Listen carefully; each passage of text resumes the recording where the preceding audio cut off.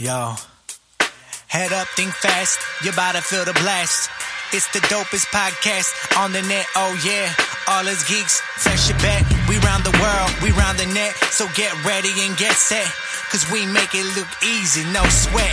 Jeff and Jordan, the host, yeah, they be the best. From the north to the south, to the east to the west. They cover movies, comics, TV shows, books. These guys gonna get you hooked. Don't stop now, just take a look. And don't forget to sign our Facebook, cause what they doing is board games, video games, yeah, they on it. They fly like a comet, interviews is up. This podcast is pure, give voice to your inner geek, that's for sure. Geek out any topic, no one ain't gonna ever stop it. So if you wanna go and get it on, then head to allusgeeks.com. Oh yeah.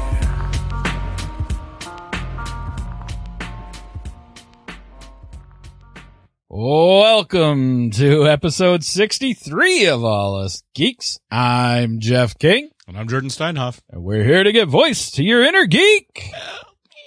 Inner geek is tired and exhausted, but back from Gen Con. Yeah. Geek batteries recharged. Yeah. Actually, my geek batteries did really good. No sickness. No Always a con plus. crud, which was awesome. I went out of my way to make sure I didn't get con crud, and apparently I was successful. Touched nobody for 4 days. Get away! Personal bubble! Personal bubble! Which is, easy to do at Gen Con. Keep a Yes. personal bubble. Yeah. I mean, you don't know how many times I wanted to go do like a video. Like, we have a Periscope account now. I wanted to go do our first Periscope video because we haven't done our first one yet. And I keep trying to figure out what that should be, but there's so many times I wanted to just go somewhere and do either that or record a video of walking exhibitor hall walking etiquette. It's like, you jackasses that don't stop. If you're buying the big mid-walk. sword, take it away as soon as you've bought it. So many, especially when I'm trying to get, like, I made the mistake of, it sounded good at the time because I wasn't thinking booth numbers. I was just scheduling visits. So Haba wanted me to come by. So I thought, okay, that'd be cool. And they were in booth 252. And of course, Gen Con's wonderful layout. Yes. So I put an hour for them and I put an hour for my next appointment, and Haba used the entire hour, which was cool because she took me through the whole line of kids games and stuff that they've got. And they've got some really cool stuff. I've always liked Haba's stuff. And I actually played a few games while I was in their booth and everything. So we took the full hour, and it's like, oh, hey, I gotta go. And, I had to visit Perplexed next, which is Chris Handy, the Paco Games guy. So I opened my book to look where I gotta go. So I'm at 252, and I'm like, okay, well, it's right at the top of the hour. 3,029. I've made a horrible mistake. Is that even still in this building, or am I going to a different hotel? And that was one of many of the times that I wanted to do a convention exhibitor hall walking etiquette. Took me forever to get, but you start learning those tricks, right? Like, cut through artist row, because hardly anybody hangs out in artist row, things like that. So yeah, I'm back from Gen Con 2015. That was an awesome time. I'm not going to talk a ton about it here, although I will, like, in playing. Most of my playing came from what I actually demoed at Gen Con. So yeah, I mentioned this whole storage thing, which you're well aware of. So as you saw around the corner, I have way too many games. Limited amount of wall space. I know. If you want to keep that door usable. So, I think there's going to be very soonish either an eBay sale or something is going to have to happen.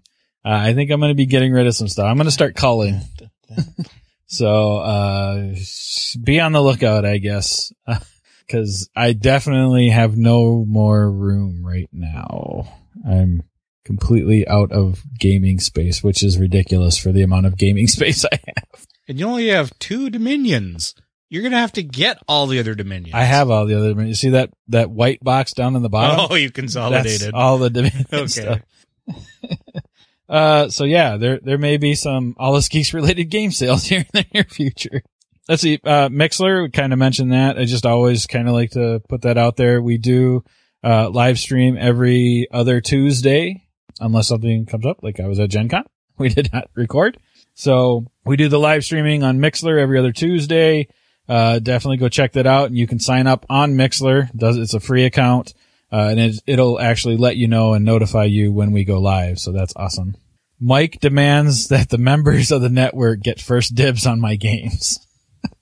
Apparently, I don't know if that's really a selling point to get people to join the network, although I do have a lot of games. Let's see. Starts with used games, then it's up to the used underwear. Oh, no. We did, cleaning out my storage, we did donate. Whoa, tell me we did donate like 7 bags of clothes and like 4 suitcases and some work boots that I obviously don't need in my current employment anymore and stuff like that. So that was our first run through before we brought the games back. It's like, here's everything that we're donating. And we've got a couple more things there that we're going to donate as well. We do have a new United Geeks Network member. So the Who, What, Why podcast has joined the family. And that is a podcast that talks to game designers about game design. So, it's awesome to have them on board. They actually, signed up to join us like the day of or the day before he was going on his honeymoon. So there's a lot of rush communication, and then he went on his honeymoon. So that's awesome. I don't care, dude. Whatever. I'm leaving for the plane in 2 hours. I think that's how we were actually able to get them on the network. The rush factor helped, I think. Didn't have to think about it too much. Wait a minute. What do I join in again? No. So yeah, the Who, What, Why podcast. So that is, you're going to be, well, you should already be seeing that in like the United Geeks Network feed and stuff like that. So that is awesome. Check those guys out. And then sometime after he gets back, they'll start doing promo rotations as well. Cause he's like, he almost wanted to delay. I was like, nah, don't worry about it. Cause like, I already got all my episodes queued up since I'll be on my honeymoon. So I can't do promos. I'm like, don't worry about it. We're good. I'll check after you get back. So there we go. You have 15 days, and then the Thumbbreakers will show 15 days to comply. The Brute Squad will be at your door. Okay, so then the only other thing I had in general, I was just going to mention, I'm doing a couple voiceover passion projects that are kind of cool, that I'm pretty excited to get started on. I haven't actually started them yet. I've just been given the parts, but no scripts have come yet. So Jack Carter is a character I'm going to be playing. He's like a Marine in a special ops kind of team. So that's going to be interesting to do. And I've kind of said online that apparently authoritative soldier is my forte. That's my niche because that's what I keep getting. And then, I'm doing another one. I'm Fortress Maximus or Maximus. Yeah. Transformer who, an old school Transformer who was like in the Decepticon war or something like that and has a mass hatred for Decepticons because he was kind of like Left 4 Dead or something like that. So again, authoritative soldier. So that's going to be kind of fun. I had a lot of fun auditioning for both of those. They are passion projects and they'll be a lot of fun. Now let people know more about them as they kind of come to fruition. There's a few more things I'm going to be auditioning for here in the very near future. Well, when are you going out for My Little Pony? Oh, you have there. It's out there if I wanted it. I just don't think this voice is very friendship is magic, my friend. A dark magic. Now, maybe if they ever do the My Little Demon series of Gargoyles is coming back. Oh, I could do Gargoyles. All right.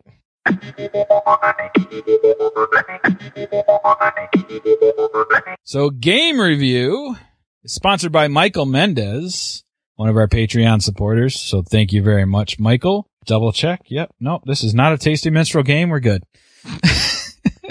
But thank you very much, Michael. I know Michael, went on a little spree there where he tried to support a lot of different entertainment things on Patreon that were in the board game space, and we made the cut. So that was very, very great. Thank you very much, Michael. Appreciate it, sir.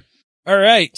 So we are going to be looking at, Legendary Encounters. I believe is it the Predator deck or a Predator deck building game is the full title? Yes. A Predator deck building game. So we're looking at the Predator version of Legendary Encounters. If it bleeds, you can kill it. All right. So the first thing you need to know about this game is while you're setting it up, Jordan will do the entire movie for you. I will. All right. So if you've played Legendary, the Legendary Encounter, especially the Legendary Encounter stuff. So like the Aliens version, you pretty much know how to play Predator version. There are a few little tweaks for it, but like a much faster death. Yeah, there is that. But for those that aren't aware, I mean, the real quick, the turn order, we always kind of said we would do a quick turn order kind of thing. So on your turn, so it's mostly cooperative. Yes. Until somebody bolts for the chopper first. Until somebody bolts for the chopper. So screw y'all. I'm out of here. It's mostly a cooperative deck building style game where your turn order is basically something's going to come face down off the enemy deck and run through. In this particular instance, it's called the Wilds, which is like 5 or 6 locations. I think, yeah. So like 5 locations, and they move down until they go into a combat zone. So if they move us, but they come face down. You don't know what's in the location. So the first thing on a turn is that it comes down. If there's already a card there, it pushes it down. That's kind of how they funnel through and get down into the combat zone, apparently, or potentially. And then you get to play cards. Basically, I mean, I don't know a better way. I mean, you have recruit points and you have like attack points. So obviously your recruit points allows you to recruit more cards for your deck that'll go in your discard pile. There'll be 5 face up that you can see. Those are the ones you can buy from, or you can buy a commander. And so there's always commanders available, at least until it runs out. And those are worth 3 recruit points. And then the other ones that you can buy are various recruit point totals. So you buy those. Some of them have special abilities. Sometimes you're looking at what team they belong to. Sometimes you're looking at what kind of class card it is. Sometimes the abilities require you to play another class card in front of it first before that ability triggers. So you're trying to make this deck that kind of works together. So you can use your recruit points to do that. You can use your attack points to either attack something if it's face up and you know its attack value for to be able to defeat it, or scan a location with a face down card. All of the locations have a different value for you to be able to scan, 2 through 4, something in that range. It's depending on the spot. And if you scan it, you flip the card over and it stays face up unless it has an ability that says, no, I kick your ass and go face back down. Which, some of the Predator cards do. So that's how you kind of get to know what's in the locations, what's coming up, what's going to potentially come down into the combat zone. Because if it's in the combat zone, after you've done playing all your cards and using all your abilities and recruiting cards and attacking stuff or scanning stuff, then things in the combat zone get to kind of attack you. So, you basically take a strike for every enemy that's in the combat zone, that hasn't already been defeated. So as those start piling up, you start taking strikes. Now you've got obviously a limited amount of health. You're playing a certain character who has a health value and all that good stuff. So strikes, have a varying of nasty effects. I mean, anywhere from, well, if you're lucky, it's a close call, which means you got 0 damage, which is awesome. Or all the way up to like there's 5s. There's some that say draw again, draw another strike, all kinds of nastiness in there. Festering wound. Yep. Your other wounds can't be healed until festering wound is healed. Yeah, so there's all kinds of stuff. And of course, as soon as you reach, is it reach or exceed? Meet. So as soon as you meet your health total in strike damage, you're dead. That can happen quick when your first damage is 5 and you only have 10 hit points. Right. Well, I had the 9 guy and I got the 5 run into the chopper. Get to the jump into the chopper blades. Stupid lieutenant. So yeah, and I guess that's one of the things we should mention. You have a character and that character has a special ability card that goes into your deck. And that's one of the things that's a little bit different, I think, about this one, right? All of the special abilities in Predator were based off of coordination.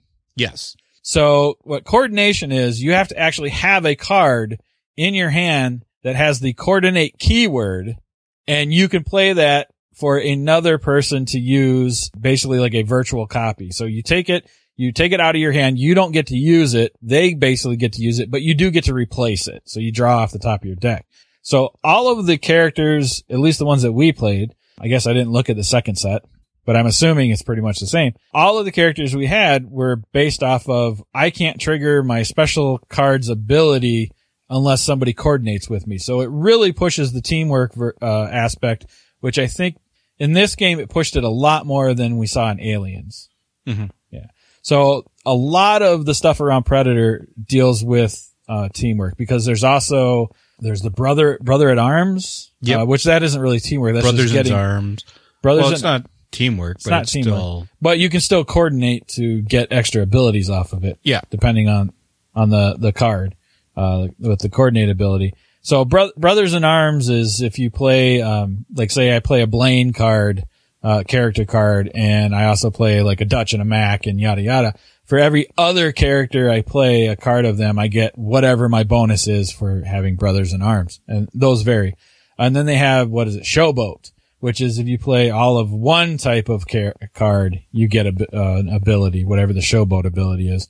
But your base card or your base ability that comes with your character is all around the coordination. So it's all around the teamwork, which was pretty cool. Well, it's also to attack. It's not totally useless Right. Yeah, they were all like to attack. If you didn't get the ability, they still used it for something. If you haven't played Legendary Encounters or any of the Legendary games, it's scenario based as well. So basically we played through, several times we played through the first movie, basically. And there's always two ways to win. We really won, which is defeating the final boss Predator. And then there's we kind of won, but we really didn't, which is getting to the chopper and getting out before the final Predator kicks your butt. You're kind of working through and trying to get to that end objective, which also, like for this particular game, there were 3 objectives to get to the final objective or boss. First one was clean out the guerrilla camp. Second objective was fortify. Set up the defensive position. Yeah, set up the fortified the position. Yeah. The third one was and then the last one was either get to the chopper or kill the predator. Yeah. Now, that all sounds good on paper. But they start ticking with you right away. Yeah. So, I think that's pretty good for this, and maybe we talk about the rest in everything we're doing. Is there anything you want to add to kind of what you always discard your whole hand, draw back up to 6, all that kind of good stuff. It's a deck builder. It's a standard deck builder that way. In that aspect. Yeah. All right. So let's go ahead and start going into everything, and then we'll talk about various things as we go along. So components.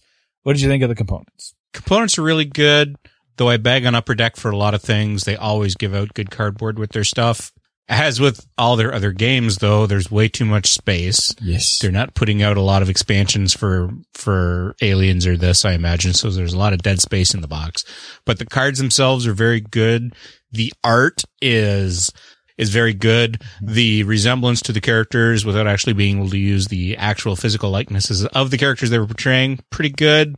They got enough of the Schwarzenegger chin in there to, you were Dutch was Dutch and, Carl Weathers was Dylan. These people. And that was one thing too, just real quick. I mean, when we were posting pictures from playing the other night, at least one person was like, that artwork is amazing. What is this game? Mm-hmm. So the artwork is very good in this game. And it's not just the characters. It's the mat, the design for both mats are really, really good.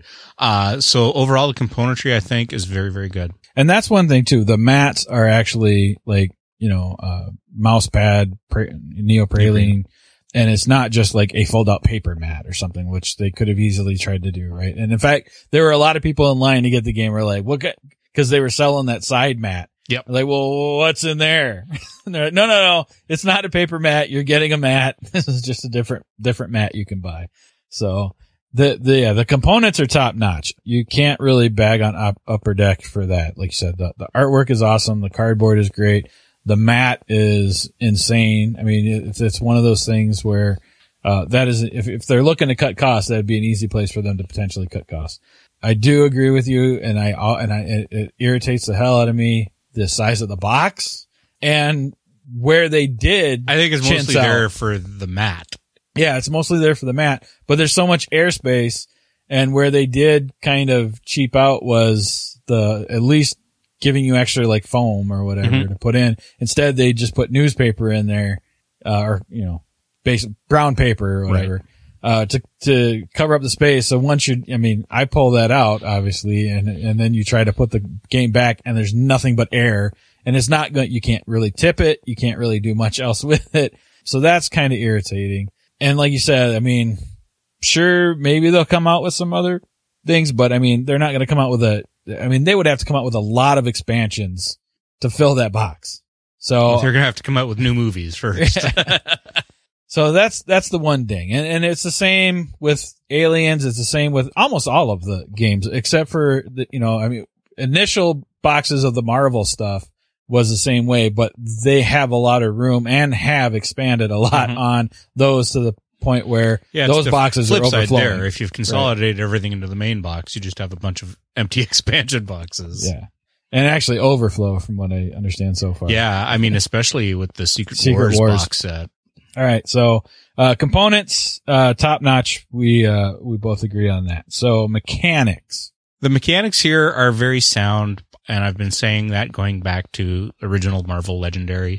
Legendary Encounter Aliens tweaked a few things from Marvel Legendary, and this maintains that. The core mechanic, some of the player mechanics like your avatars and stuff like that, those have changed a little bit from Aliens, but the core mechanics of the Legendary Encounters remain the same. I like them. It's a bit finicky when you look at that map, because it's not the map, the playmat, I should say, because this playmat is designed, almost everything is double purposed. Because this game you can either play as the predators or as the prey. And we played as the prey, but if you play as predators, they don't have boxes specifically for predator, for when you're playing as a predator. They've dual purposed a lot of the slots on the map. So that, So that threw us for a loop for a minute, because we were trying to decide where stuff was supposed to go.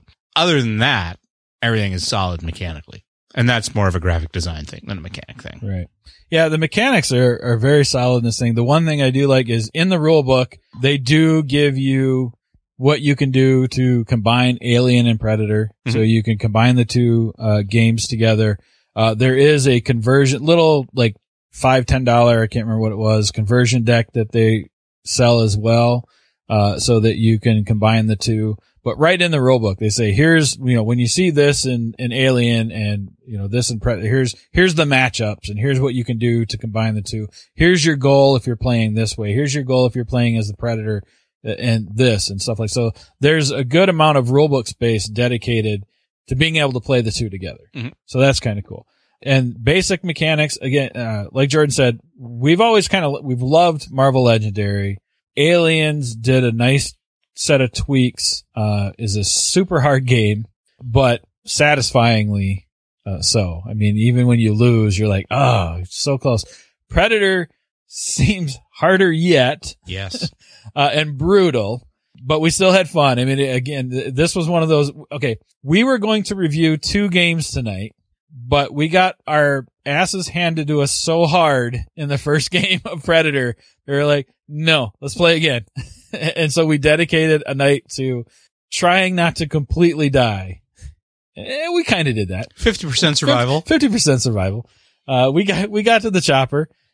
Somebody else can take care of the Predator. That's right. He's having lunch. He's got his nuke on his wrist. I'm out of here. So this game is brutal. This game is hard. If you found Aliens hard, this is hard as well. And it ramps up super fast.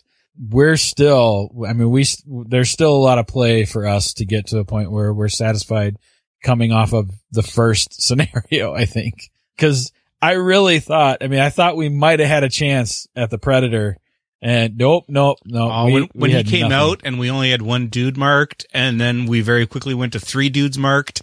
Oh, that's one of the Predator rules. If you're marked and you defeat him, you lose a mark. You don't defeat him. Right. So the mechanics have evolved from game to game, added, tweaked some things.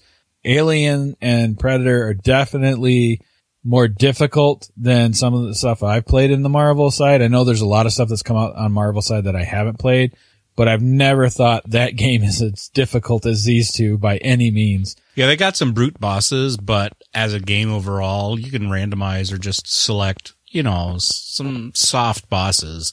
But doing the Aliens movie, and then the 2 Predator movies. And I definitely want to play this again so we can do the Predator movie, just to see if the game is as bad as the Danny Glover movie. It's just like we played it and we couldn't stay ahead of the scans. Mm-mm. It was just hard, and with no cull mechanic and very few kill cards, like there's way too many. No, there's not way too many heal cards because we were using those a lot, but there's not enough kill cards to cull. And so you saw my Billy deck at the end of the second game. I think it was half the hero deck. I was just buying and buying and buying. Yeah, I don't know. I need to play some more to figure out if that's really going to irk me, because it was hard for us to cull to get down to all right, I've maximized my deck kind of thing. You're not really getting rid of your early on cards, which are always like your worst cards, because there were, especially late game, it got kind of irritating to draw a handful of starter cards. Yes. And not be able to do anything to help. And again, the coordinate is so important in this one. All right. So rules. What'd you think of the rules? Well, again, it's, if you've played the other Encounters game, there's not going to be a lot new in the rules here. There's going to be a few things, but if you have a background in the Encounters, the rules are not going to be a big thing. If you haven't played the Encounters and all you've played is Marvel Legendary, then there will be a bit of a curve, because it's familiarity, but not the same game. So you will definitely want to read the rules. The rules themselves are not finicky once you've gotten used to the game, because it's still just 4 phases and it's the same thing every phase. And as with any good deck builder, all the rules that you need are on the cards, and how you chain them together, everything is on the cards. The actual how you play the game rules, it's a big book, but there's a lot of pictures and there's a lot of detail and a lot of explanation. So it's not just, I don't know what it is, like 12 pages or something like that. And it's not just 12 pages of this is how you play the game. Well, and it is a fairly hefty rule book. I mean, it's not like a book. Yeah, it's the same as the other Legendary books. Right. But the nice thing is, like, the first half is dedicated to how to play as the humans. Mm-hmm. The second half is dedicated to how to play as the Predator. Mm-hmm. And then there's that small section in the very back that's how to combine the Alien and Predator games. So, I mean, it's chunked up pretty nicely. And then the glossary. Yeah. Yeah. And then, again, a lot of the things that we had to look up, we were able to look up fairly quickly and get decisions on. I don't think we ever really had too many, let's make our own decision. Well, we spent 5 minutes trying to find a way to cull if there was a rule for culling. Yeah, we definitely were hoping for a cull rule. So I think that was just us trying to be more hopeful. Yes. Please. It's like, no. Please be in there. Clearly this rule has to be here. So the rules are pretty straightforward. It's not a bad rule book. And again, but I think like Jordan said, if you've coming from Marvel, if you're coming from Marvel and hitting one of the Encounters games, there's going to be a little bit, you'll definitely want to look over the rule book and kind of get yourself familiar. Teachability. So let's take a small step back while answering this. What do you think about teaching this to somebody who maybe hasn't? Maybe they've hit Marvel, maybe they haven't. This is their first game. Now we've done it at game, like the last game day I had, we taught some people Alien. So what do you think of the Encounter series and specifically Predator, obviously, for teaching a new person? I don't think that as a teaching event, it's all that bad because there's only 4 phases. And in general, there's only 3 areas of the map that you really need to be concerned with. Everything else is face down and everything else is automatic. So when it comes to decision points and how you're going to do your cards and everything like that, you can keep your teaching stuck to that. Because everything else is literally just move a card or flip a card, move a card or flip a card. So then you just need to teach the core mechanics of how your cards work together, how you buy, how you fight, and how you advance the wilds. Teachability for all the Marvel games, whether you've played them or not, I think is pretty easy. There's no, the finickiness, as with all good deck builders, the finickiness comes from how cards work together, not the core rules. And I think this has a high teachability. You definitely want, if it's a first time player that and they haven't played any of the Marvel, any of the Upper Deck Legendary games, then yeah, you'll definitely want to go through every step, just to make sure that everything is clear. But it's not a game where, you have to cover everything and then cover everything again. You can go once and then get into the game because it's co-op. And so you're not ever going to be in the position of hosing a player by them having to ask a question that was going to be their awesome game winning move and then say, no, it doesn't work that way. Sorry, dude. So it's co-op. So a lot of the teaching hangups that come, especially if you're playing from a competitive game, aren't really there. So, teachability, I think, is pretty high. Yes. And you hit one of the things I was going to make sure to point out as well. As far as teachability, it's always, to me, half your job is done when it's a co-op. Mm-hmm. Because you don't have that, especially if you're playing while teaching. I can't show you this because you're my opponent, but I want to show you this because you're trying to teach me how to play the game. Sometimes I've been in those scenarios with people. With a co-op, you don't have that. Now, there is the potential for some alpha gamer in this type of co-op, because this isn't secret information. This isn't secret objectives or anything like that. So there is that potential for an alpha gamer. Again, that you have to ask yourself why you play with that type of alpha gamer if it bothers you that much. But it also is a game that you are going to want to talk and have that coordination. Cause again, that coordinate and the teamwork aspect is pretty prevalent in the Predator version. Mm-hmm.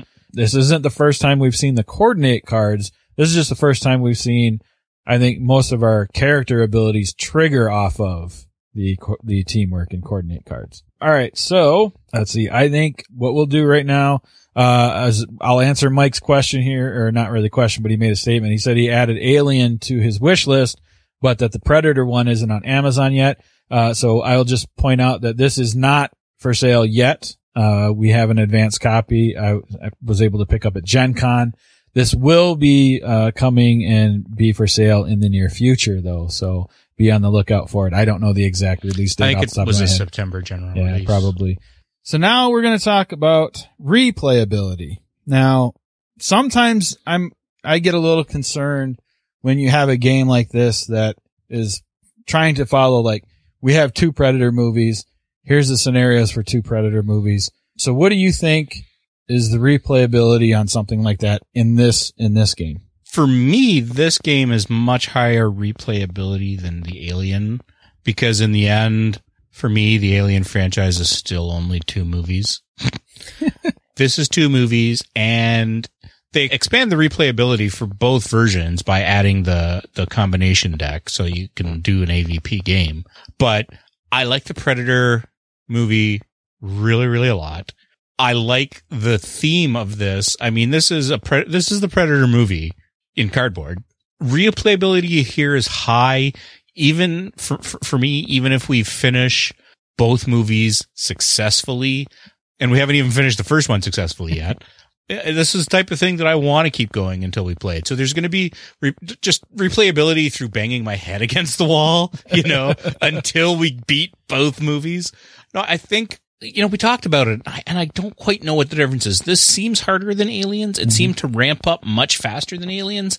But by the time Aliens kind of worked its way through our group, I was like, I don't care if I ever see that game again, and I haven't completed it. I've played it at a bunch of different people's houses now, at game days, at Jordal's house here. Played it all over the place. Haven't beat it yet, and I don't care to. But this I do want to beat, and I want to get, it's like the most alpha I'm ever going to sound. I want to get good at this game. This is a game that I want to be able to get optimized decks working, and I want to run this game. Nice. So for me, replayability is high. I think on the other end too, the fact that you can play as the Predator. Yeah. Cause you can flip it, and then there's a whole section of cards we didn't even touch that are just Predator related as playing on the Predator side. So that's good. The other thing too, I mean, it is scenario based. It is just the 2 movies for now. Who knows what they could do. Home based scenarios they could do, who knows? Maybe there's other movies. Maybe they will do some Alien versus Predator type stuff if they get that license. No! But the fact that you never know how the cards are going to come out. You never know the order they're going to come out. You never know how the enemy strikes and all that stuff. You never know. You're always building your deck based off of what's available to you. All of those things kind of combine even though you're running through the same scenarios over and over again and trying to do the same objectives, there's just that much unknown factor kind of running through the whole process for every game that you kind of go, okay, I got to figure this out now. For instance, one of the things that we kind of figured out early on was the guerrillas. Those guys, when they come out, if the guerrilla camp isn't out, they hurt you. Yeah. So you kind of weigh letting them survive potentially, and or are they going to survive long enough to start attacking you anyway to try to reveal the camp, so that when the camp's out, now we just slaughter all the guerrillas. So, and just little things like that. And so you don't know when the camp's going to be out. You don't know where it's going to be out. Again, we're talking about, 5-ish locations that all come into play face down, so you've got to weigh when you can scan, if you can afford the scan, all those kind of things. So you never know when things are going to get revealed and stuff like that. So all of those little things, I think, add up to, even though you can, at its base, you can just go, you know what? It's 2 movies and X scenarios you're going to play over and over again. All the things I just kind of talked about add to the replayability and make it so that almost every game is going to be a little bit different somehow. Mm-hmm. Even if you think you've figured out this secret formula, that secret formula involves, are the cards coming up? Yeah. It's the type of randomness that'll kick you in the balls, but enjoyably. Like that first game, we didn't even see the Predator card. No, we never got that far. No. We got worked really I think hard. we barely get into scenario 3 or the objective 3? Yeah. Yeah, we barely even saw what objective 3 was about. Survive? It owned us hard. And then we looked at half the deck is scenario 3. No, survival is not looking probable. It's not happening. All right. So I think we somewhat kind of covered this, especially I think you have, but it's one of our things. So theme. This is an excellent Predator game. This is better than any of the video games that they've done. Thematically, I mean, I was really disappointed when this is the expansion they could do. They could give you more roles and more characters. Because out of the box, your heroes you're buying for the first Predator movie are Dylan, Dutch, Mac, and Blaine. They don't give you Billy, Poncho, Hawkins, and that's it. Yeah. And then your 4 avatars, well, that's where Billy is, and then the woman that they found, and then the CIA agent that was actually, I think, in the second movie, not the first. And then who's the other one you had? I had CIA agent and crap. You had the tracker. Oh, lieutenant. I had the lieutenant. Right. The lieutenant's the guy that died every damn game. So I mean, there's that's why I don't want to remember him. He was useless. Thematically, it's there. I was irritated that, like I said, that all the characters weren't there in the initial box, but then the characters were there as avatars, or some of them were anyways. So I was running Billy and I was really happy because he's got like the best line ever. There's something out there and it ain't no man. We're all going to die. So theme is really, really strong. All the cards are dialogue.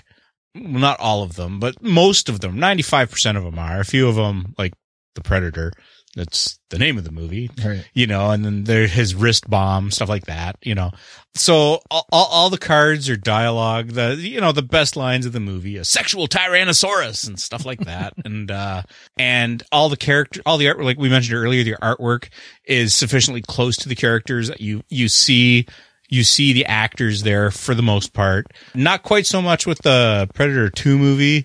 The cards, they're more based on the costumes and the characters. Danny Glover's not getting that much work. I'm sure they could have given him just a little bit of money and they could have used an actual picture of him. So theme is really, really strong.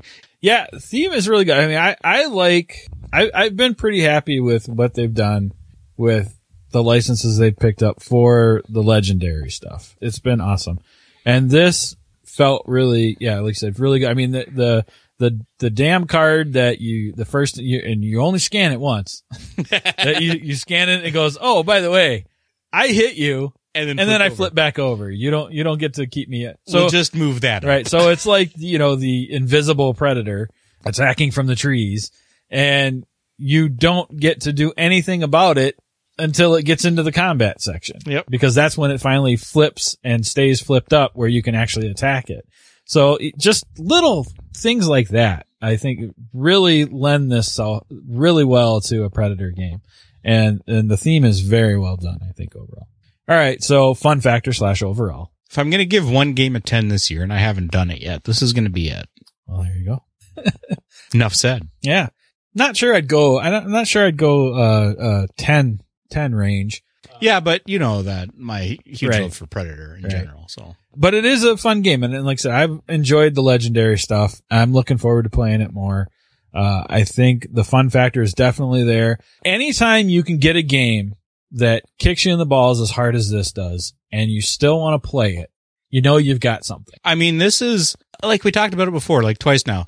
I don't know what makes this seem harder than Aliens, but it just seems harder than Aliens. Yeah. And it's not quite as hard as Shadowrun, but it's of that vein where Shadowrun, you look at that and you know you've mathed it out and you're going to lose, but you still want to go like, cause maybe, but this one, there's no math point. It's like you just keep going and it's like, hey, as long as I don't take a strike, we should have one of those nights where it's just like, let's a kick in the play balls every night. game that kicks us in the balls, but we enjoy.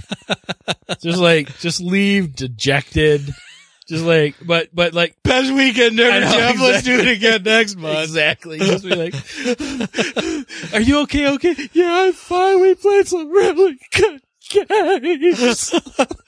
I need to go nap. Leave me alone. You just hear the door lock behind you when you get home. Don't hear the message whimpering. me till Monday. Stop. That'd be awesome. All right. So there you go. That is our thoughts on Legendary Encounters, a Predator deck building game. Again, it should be coming out in September, Jordan seems to think. So sometime in that area. I thought that's what I saw on yeah. CSI. So that is something to definitely look forward to, because I believe I can easily say that both of us say we highly recommend it. You should definitely check this out, and it will kick you in the nuts. I play some Pathfinder with some people, and they say that they think that's a really hard game. I'm like, Pathfinder? wait until I go give you Shadowrun. Right. Holy crap. When you know you've lost on the third turn, Right. and you still have the rest of the adventure to go. Maybe. No, there's no maybe.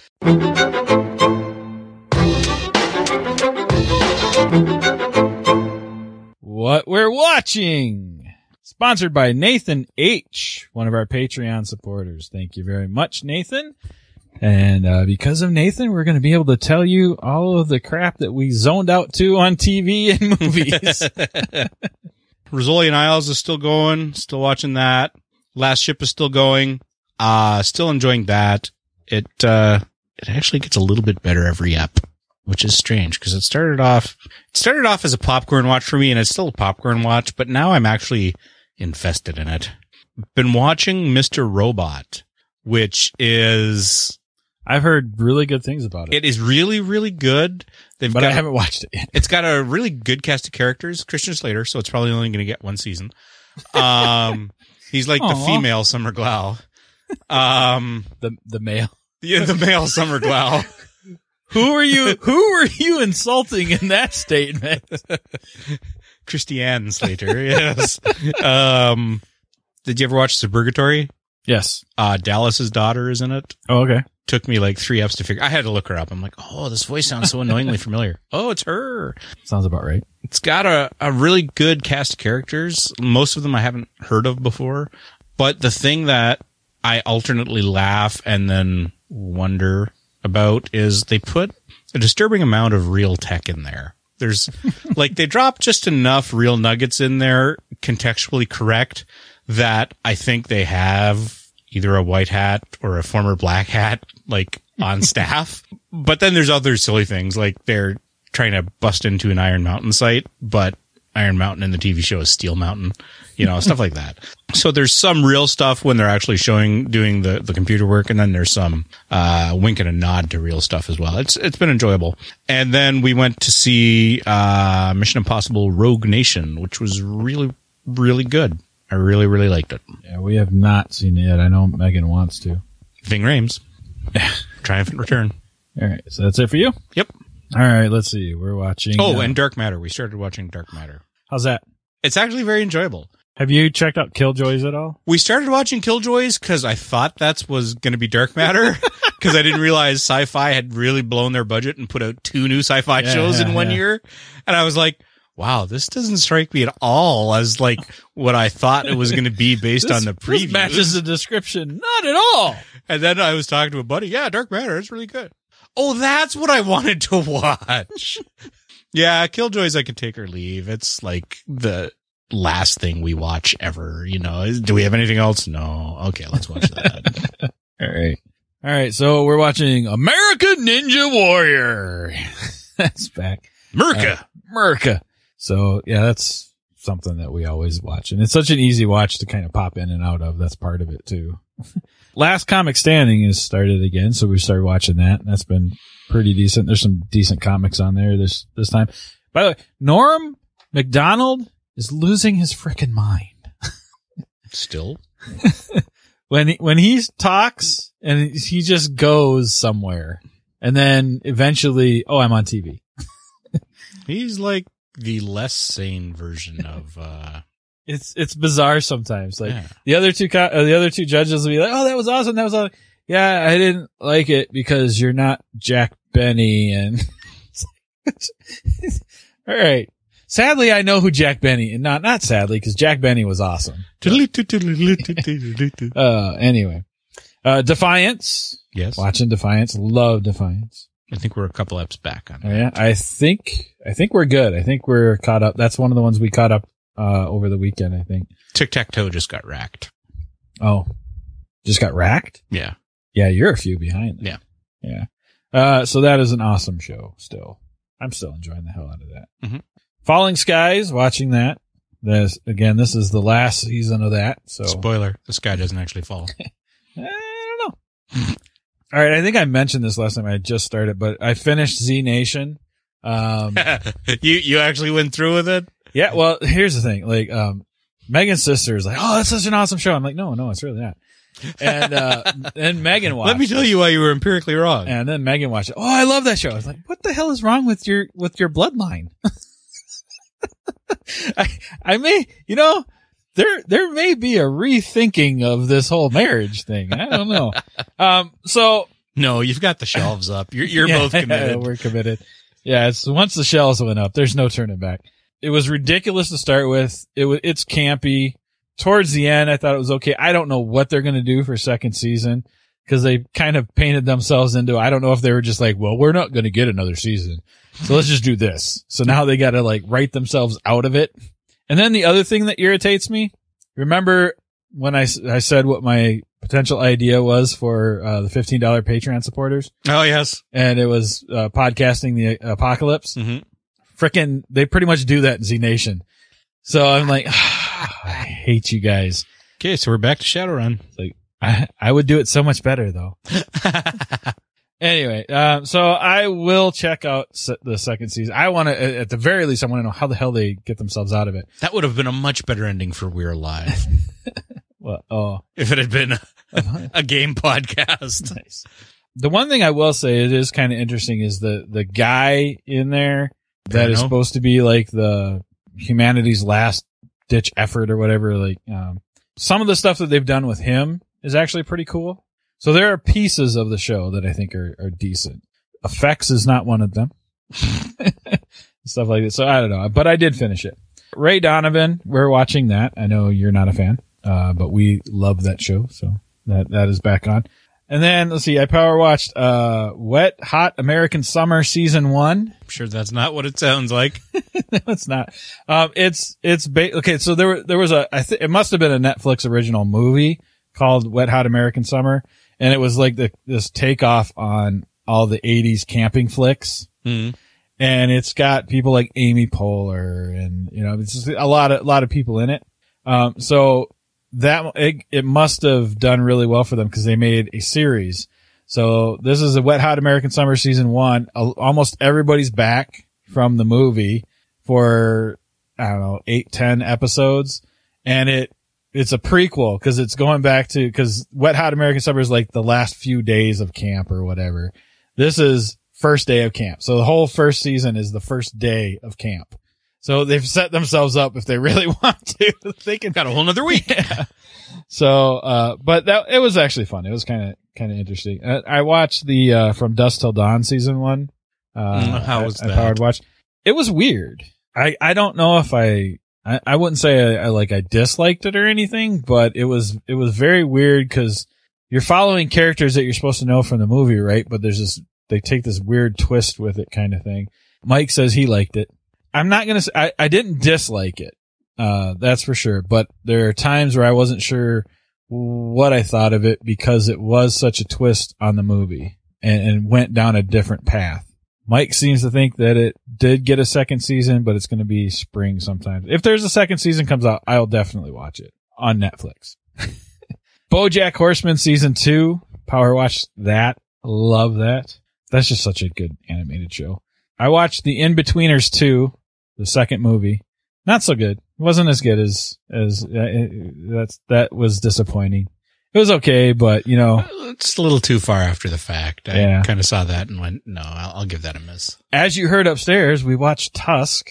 Yes. Nobody should ever watch Tusk.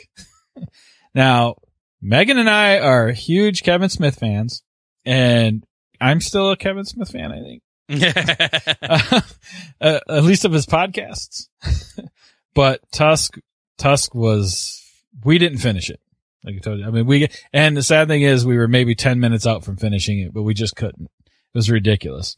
And there are not many movies out there that I have not finished. I've never walked out of a theater. I've come close, but actually I take that back. I walked out of the theater once, but it was because who I was with wanted to walk out. We walked out off of free movie passes. Anakin, you were supposed to be the best of us. Nice. So Tusk, yeah. So then we watched Hot Tub Time Machine 2, which was frickin' masterpiece. Watching it directly after Tusk because we had to cleanse the palate at that point. So Hot Tub Time Machine 2, I thought that was okay. I mean, it wasn't awesome or anything like that, but it was a decent movie. And we watched Batman vs. Robin, the animated movie. Oh, okay. And that was pretty decent. In fact, Maggie was saying earlier tonight, she was like, of the three, that was the best one we watched. And then, It's because DC owns the animation. yes, they do. And I want to get some of the other ones. Gods and Demons. I watched that too. Did you? That was really good. See, that's one of the ones I want to see. Yeah. And then right now I'm halfway through, and by halfway through, there's only 6 episodes of this season. So I'm 3 in of Between. Have you heard of that? Or it's on Netflix as well. It's basically this town, Pretty Lake. People just start dying and they quarantine it off. And eventually it gets where it's not too far in. You realize nobody under the age of 22 is dying. All the adults are dying. The town is quarantined off. So eventually it gets to a point where it's just kids, 21 and younger that are still alive in the town. And, some of them are trying to escape. Some of them are trying to maintain order. So far, they've kind of learned that like they're not going to release the quarantine or, they're hopeful that they'll release the quarantine. All this stuff. So it's just these kids trying to deal with being isolated, almost Lord of the Flies kind of type deal. They're isolated in their town, big electric fence put up around it. People willing to shoot you on sight outside of it. They're quarantined off. Nobody knows why, at least yet. Like I said, I'm only 3 episodes in, but it's like 6 episodes total. So since it was so short, I wanted to give it a shot. They're hour or 45-minute episodes. So I've been enjoying that so far. It's pretty decent. It's okay. I mean, the only thing is it's all child actors, right? So, or younger actors, but they've got a bunch of kids in there as well. So, there's a couple times where it's like, well, where's your brother? He died. Oh, what happened? Got run over. Just some, there's a lot of range there. That's all I'm saying. And that's pretty much what I've been watching.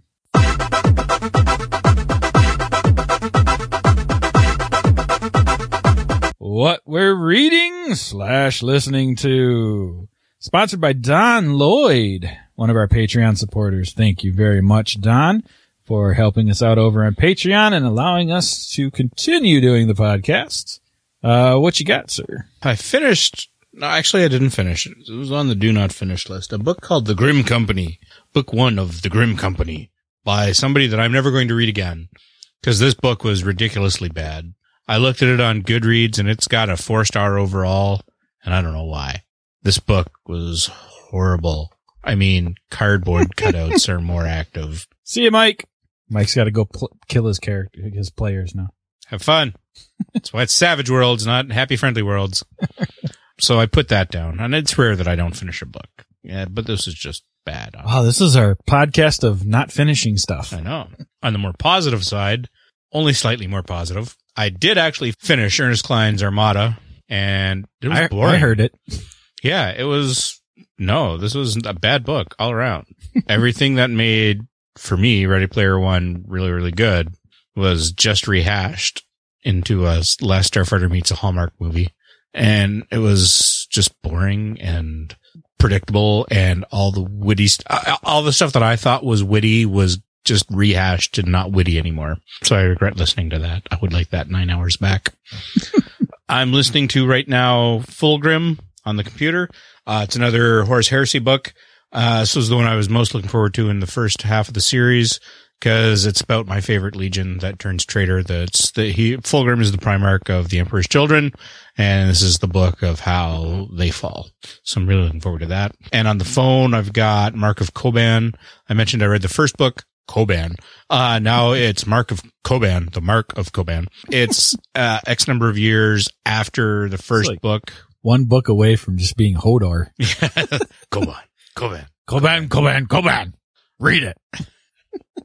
It's X number of years after the first book. The Krall have started to invade Earth space and are beating us up to try to get us to enhance our fighting capability so that they can do their own little...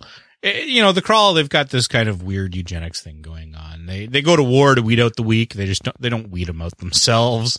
So, and then Koban is the planet that they took the characters of the first book to. So the characters have been doing all this gene mod and crap like that so they can survive on this really hostile planet. It's like 1.5 Earth Gs and everything there is just, it's like Australia. Everything is there designed to kill you. So they've done all this gene mod, and at some point I assume they're going to leave the planet and try to get back to Earth, or at least Earth space, and do something about the invading Krall. I'm only, I don't know, couple hours into it, so it's still as enjoyable as the first book. It's just it's the one thing that I always dislike. Not, I don't hate it, but I just dislike when like book 1 is here and then book 2 is like 10 years later. It happens a lot, and I can generally ignore it. But in this particular case, they've introduced a bunch of children characters, and they're giving them a significant amount of page space. So I assume they're going to be major characters going forward. I'm not adverse to that, but it just irritates me when they do that. Like 10 years later, it's like same thing. It's like the new X-Files movie. Why? It's 20 years later. No. And yeah, that's it. Just 4 things. All right. I don't have a ton of stuff either. Mostly audition scripts, like I talked about earlier. So I've been reading through a lot of them. Those are pretty short, but there's a ton of them. And my classes and stuff like that, things I have to do for my classes, because I gotta do a demo reel here soon. The Big Con Job, I caught up on that one again. That's the comic where it's kind of like the Italian Job kind of deal, where they're plotting to rob San Diego Comic-Con. All these old timers are trying to rob San Diego Comic-Con because they're not getting their fair shake anymore. A lot of bad crap happens at SDCC if you believe comics. Yeah. So I'm still enjoying that one. And I think since the last, maybe 1 or 2, I've read 1 or 2 more. So I'm not, there's only like, I think 4 out total, if I remember right. So just kind of hanging out, waiting for that to continue on. Saga, I got kind of caught up on Saga. I know I have a bunch of stuff in my cart that I still have to grab. So, hopefully I'll be reading some more stuff here. I checked out, can't remember how I got it. It was really, it must have been free. The Stuff of Legend Volume 1, The Dark, number 1. It's this little, I don't know if it's like an indie or what. I can't remember even who put it out, but it's, basically the story of the kid. The monster in the closet is real. The kid gets yanked into and disappears, and his teddy bear and all the toys are kind of alive and stuff like that. And his teddy bear decides to set out and go in to try to rescue him, kind of thing. So I read the first one of that. It must have been like one of those weekends where it was like free or something like this. Oh, I'll check it out and see if I want to continue. I don't know if I will. I mean, it wasn't a bad little story or anything. It just didn't really necessarily catch on with me. And I've got enough other things that I'm trying to read. And then the last thing would be Suicide Risk. Again, that's one that I've been thoroughly enjoying. I highly recommend. Again, it's a different take to me on the Tights and Fights thing. And I've really enjoyed where they've gone with it. And it's like I have said before, from where it started to where it is now is completely different. Like, it took a few turns along the way that I wasn't thinking it would, but I've enjoyed all the same. So it's kind of started off this whole, we're dealing superpowers in the back alley kind of thing. And then why it was possible and all that stuff is completely different. So I have a little bit of a concern about where it's kind of going to go from here, the longevity of it, because it's getting into like this, almost feels like a finale. So I don't know if they have a wrap up point, but I'm along for the ride. So that's what I was reading.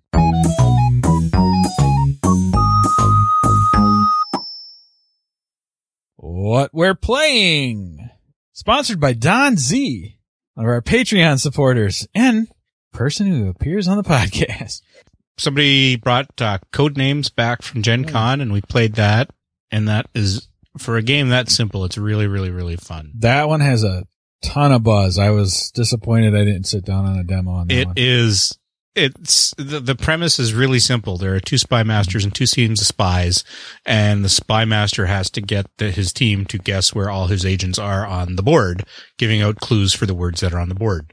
But when you sit down, and because I was both the spy master and the spy trying to guess, when you look at that board of how you have to get clues, try to chain some together so they can maybe guess multiples at the same time without getting them to guess the assassin, and without getting them to guess a bystander, which ends your turn, or without revealing one of your opponent's colors, it's guessing is really a lot easier than getting them to guess. Our first game, I was the spy master and Jordal was on my team, and he was like, well, I don't have high hopes for this. But then it finally got to him, and he was like, this is horrible, because every clue I can give will also answer one of yours. I'm like, yeah, it's not that easy, is it, buddy? But it's a really fun game. It is really, really hard when you're the spy master, but it's really, really fun. The spy master is definitely the best part of the game, but also the hardest. Did play some Marvel Legendary, played both of the attack wings, been playing some Arkham Knight, or I should say Forza Batman. Been playing some Mortal Kombat X on the phone, and I've been continuing to repaint my Federation ships for Attack Wing Star Trek. I think I only have 4 left, but 1 more is being released this week. Okay. Most of my stuff is either things that kind of happen basically part of Gen Con. So Cyrus and I... What? All your gaming related stuff at Gen Con was part of Gen Con? Well, for me, Gen Con usually isn't about games. And actually there's a couple games on here I played like at an event, but almost everything on here is like people inviting me to demo. So you'll see them over, those are some of the games that we've got around the corner. So one thing, we got a fair amount of games to kind of review, came back with me, but I actually sat down for a few demos as well. So, Robber Knights was not one of those. That was a game that we played pre-Gen Con. So, I crashed over at Cyrus's the night before so we could take off right away in the morning. So, myself, him, and his son sat down and played Robber Knights, which was a fun little game. I had never played it before. It's a very quick kind of game. They liked it. We're being attacked. I got invited to sit in on a Castle Assault demo, and that was pretty cool. That's one of the games I got around the corner for us to take a look at some point. It's basically like a 2-player attack the other guy's castle kind of thing. I kind of put it in the line of a little bit of Mage Wars and very little bit of Shadowrun, just from the fact that, and why I say the Shadowrun part is, this we didn't do during the demo. Somebody just randomly punches you in the dick. Yes. But he told me about it after the demo, was that, you can play with these heroes and you can upgrade those heroes, and they have the sticker thing that you can upgrade the heroes with. So, I thought that was kind of cool. So we can take a look at that at some point. And then while waiting for a seminar to start, I got invited into a random hallway game of Cards Against Humanity. So I sat in on that until the seminar started. Played Main Event, which is a wrestling take that game, which again, there's a copy around the corner for us to take a look at. I had a lot of fun with that one. The group I played with was a lot of fun. They were all together. I kind of sat in on it, but they were a good group, so had a lot of fun there. Played some Unpub. Not so good at Unpub, I don't think. Ironic. But again, that's from friend of the podcast, Dov Lewandowski, and J.R. Honeycutt, both friends of the podcast. So got to play that. My copy is sitting around here. It got delivered right before Gen Con because I supported that Kickstarter. So it's kind of a neat little kind of party game. You got a bunch of things on a card. So it's like theme, mechanic, blah, blah, blah. So there's like 3 or 4 things on the card. When you're judging, you pick one thing on the card and say that you want to be pitched a game that has this in it. So, it could be like, oh, it's sharks. I need to hear all your ideas for games on sharks. So then you take your cards and you pick the cards that you have in your own hand and pick the other 2 things that are going to be part of that game. You have to give the game a title, and then you have to pitch it. Like, here's the game, and this is why it has darts and, whatever in it. So it's kind of a cute little game. Did a prototype for a party game. I don't know what it was called, too. I played that, around the same time I played Unpub. And that was pretty cool. I told him if he needed some, extra play testing because he's still working out. It's from, Joey Vigor, which Chaosmos. So I told him if he needed some extra play test, people that we had a good group for it because it's in kind of in that Cards Against Humanity Unpub kind of vein. So I said we could definitely probably get that to the table a few times. Played One Night in Revolution a few times. That was interesting. That was a pretty decent game too. It plays quick, which is plays quick unless people want to argue all night. But it's What is a revolution? All right, but it's kind of like coup and all that stuff, but nobody gets eliminated. It's basically like that one night. So it's that whole one night thing where you go through everything you're supposed to do. And then you decide, everybody decides who's the traitor. I can't remember what the term was or whatever. And then, you find out if the traitors won or if you won kind of thing. So I do like that. It's quick and it was all contained to one session and nobody had to sit off to the side and all that kind of stuff. You died. Go sit in shade. Well, that's one of my biggest problems with Werewolf. All right, everybody, you sit around here. And if you're new, I'm going to explain the rules and blah, blah, blah, blah, blah, blah. Okay, we're going to start. You're dead. Thank you. Now you guys kill somebody. All right, you 2 are dead. You just go start your 2-player game over there. You'll have somebody in 5 minutes. Okay, Rampaging Jotun. I don't know how to say it. Jotun. There you go. That was a lot of fun. That was something that somebody invited me to go check out, and I sat down and played, and it was kind of cool because you're building up. It's basically you against your opponents. They have armies and villages, and you have your armies and villages, and you don't want your villages to get destroyed. So you can take your armies to try to go and attack the other armies in the villages, but everybody also moves the giant. And some of your cards are move your army, move the giant. So you're manipulating where the giant goes and where you go and all that kind of stuff to try to wipe out all your opponents. So that was a fun little game. I had fun with that one. And the artwork on it was awesome. Let's see. I played Giant Size Rhino Hero, which is one of the Haba games. I did that in one of the events I attended. I got asked to come up top, and so it's a Haba game. It's a kid's game about, stacking and not having things tip over and all that stuff and adding rhinos at certain levels when you're required to and stuff like that. It's a cute, dexterity game, but we had a giant size version of it that they had. With real rhinos. That was the tricky part. That's when it got real. Get up there. And then, one of the games I played at the Haba booth was Monster Laundry, which was kind of interesting. It's basically you take like this big spandex thing around you, around everybody at the table, and you get like these clothespins, and you have to put there's like colors and shapes. So you start off trying to put certain ones on your sides.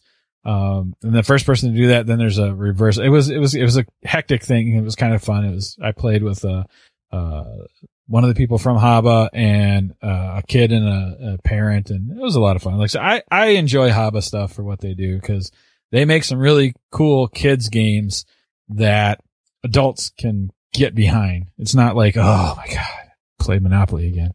It's my kid. I don't know. Are you my kid? And one of the things I liked is they have, Gulo Gulo. They have the Pharaoh version of Gulo Gulo. They got the license for it and made a new version of it. I love Gulo Gulo. My son absolutely loved that game. I don't have my version anymore. My son has it. And so when I saw that, like, I didn't buy it, but I so wanted to, so I might still get that at some point, because it's just a fun little game to play. All right. Taxi Wildlife. That was another one from the Haba spot. Thieves is a new one kind of coming out from Calliope Games. So I sat in and played on that. You're basically trying to be the last person to have a nice heist. You're trying to rob things, but the cops are after you.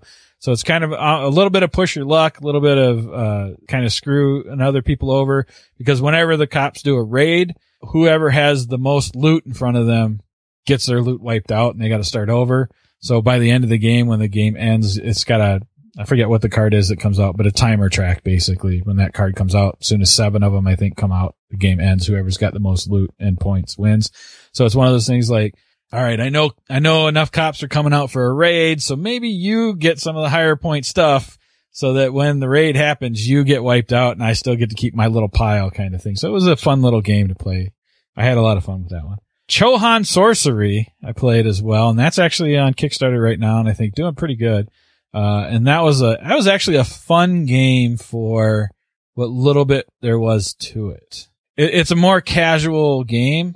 And it's basically like dice and cards, and you're basically trying to kill off the other sorcerers or whatever around the table.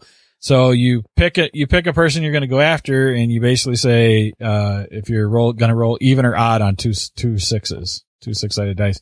If the attack goes, they take, I think if it's successful, they take the highest number of the two, and you can play, you or anybody around the table can play cards to affect it. Make it higher, make it like, okay, this is fire, this is void, damage or whatever.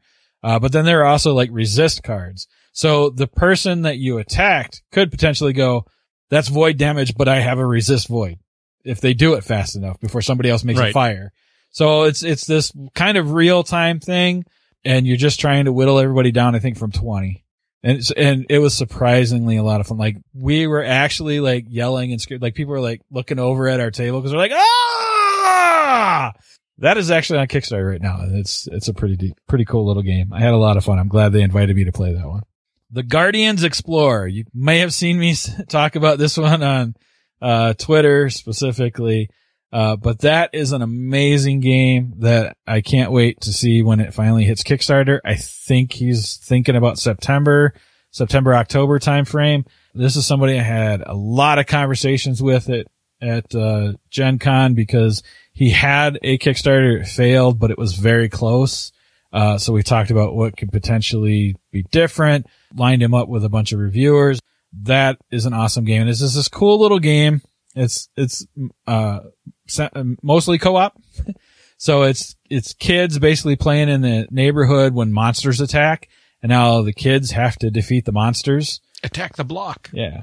So it was pretty cool little game. The artwork is amazing. The gameplay backs up the artwork and everything. So, I'm really I would be very surprised if that one doesn't fund the second time around, because the first time he did basically no marketing, was looking for like $20,000, made $11,000 with no marketing, and like launched it in December, moved in the middle of the campaign. I mean, everything you could like possibly not do to hinder your campaign. And he still kind of raised $11,000 that way. So again, we set him up, and I think he's got a solid plan in place, and that should fund, because it is an absolutely beautiful game. Then the last thing, there will be a video soon for Batman Flux.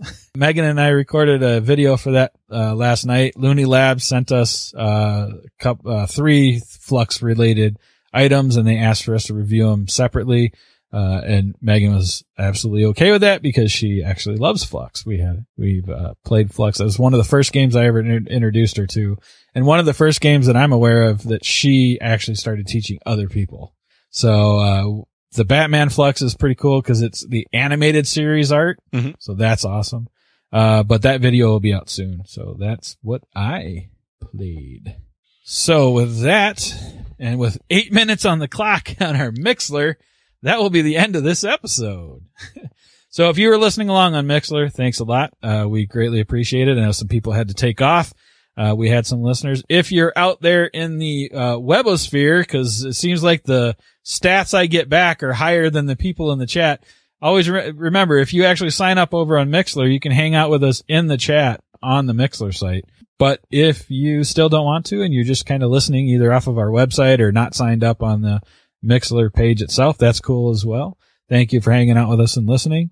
And with that, I think we'll wrap up. So I'm Jeff King. And I'm the Canadian. Thanks for listening. Thank you for checking out United Geeks Network family member.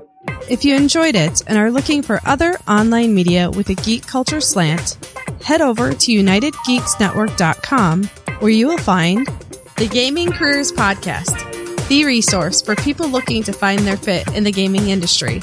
You will hear game industry professionals talk about how they succeed in today's competitive environment and how you can do the same. The United Geeks Network. You can broadcast your geekiness at UnitedGeeksNetwork.com.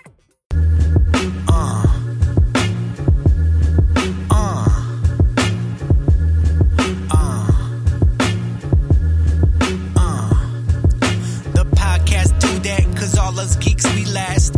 At allusgeeks.com, that's where we unleash the bomb. Jeff and Jordan, from coast to coast, best of the best, the number one host. So put up your cups and toast, 'cause here the end we approach. But come back for more raps, more fun, more laughs, more this, more that. Up and down the mat, 'cause we geeked up. And thanks for showing love. We give our viewers thanks with knowledge in the bank, 'cause y'all are top rank and never should be spanked.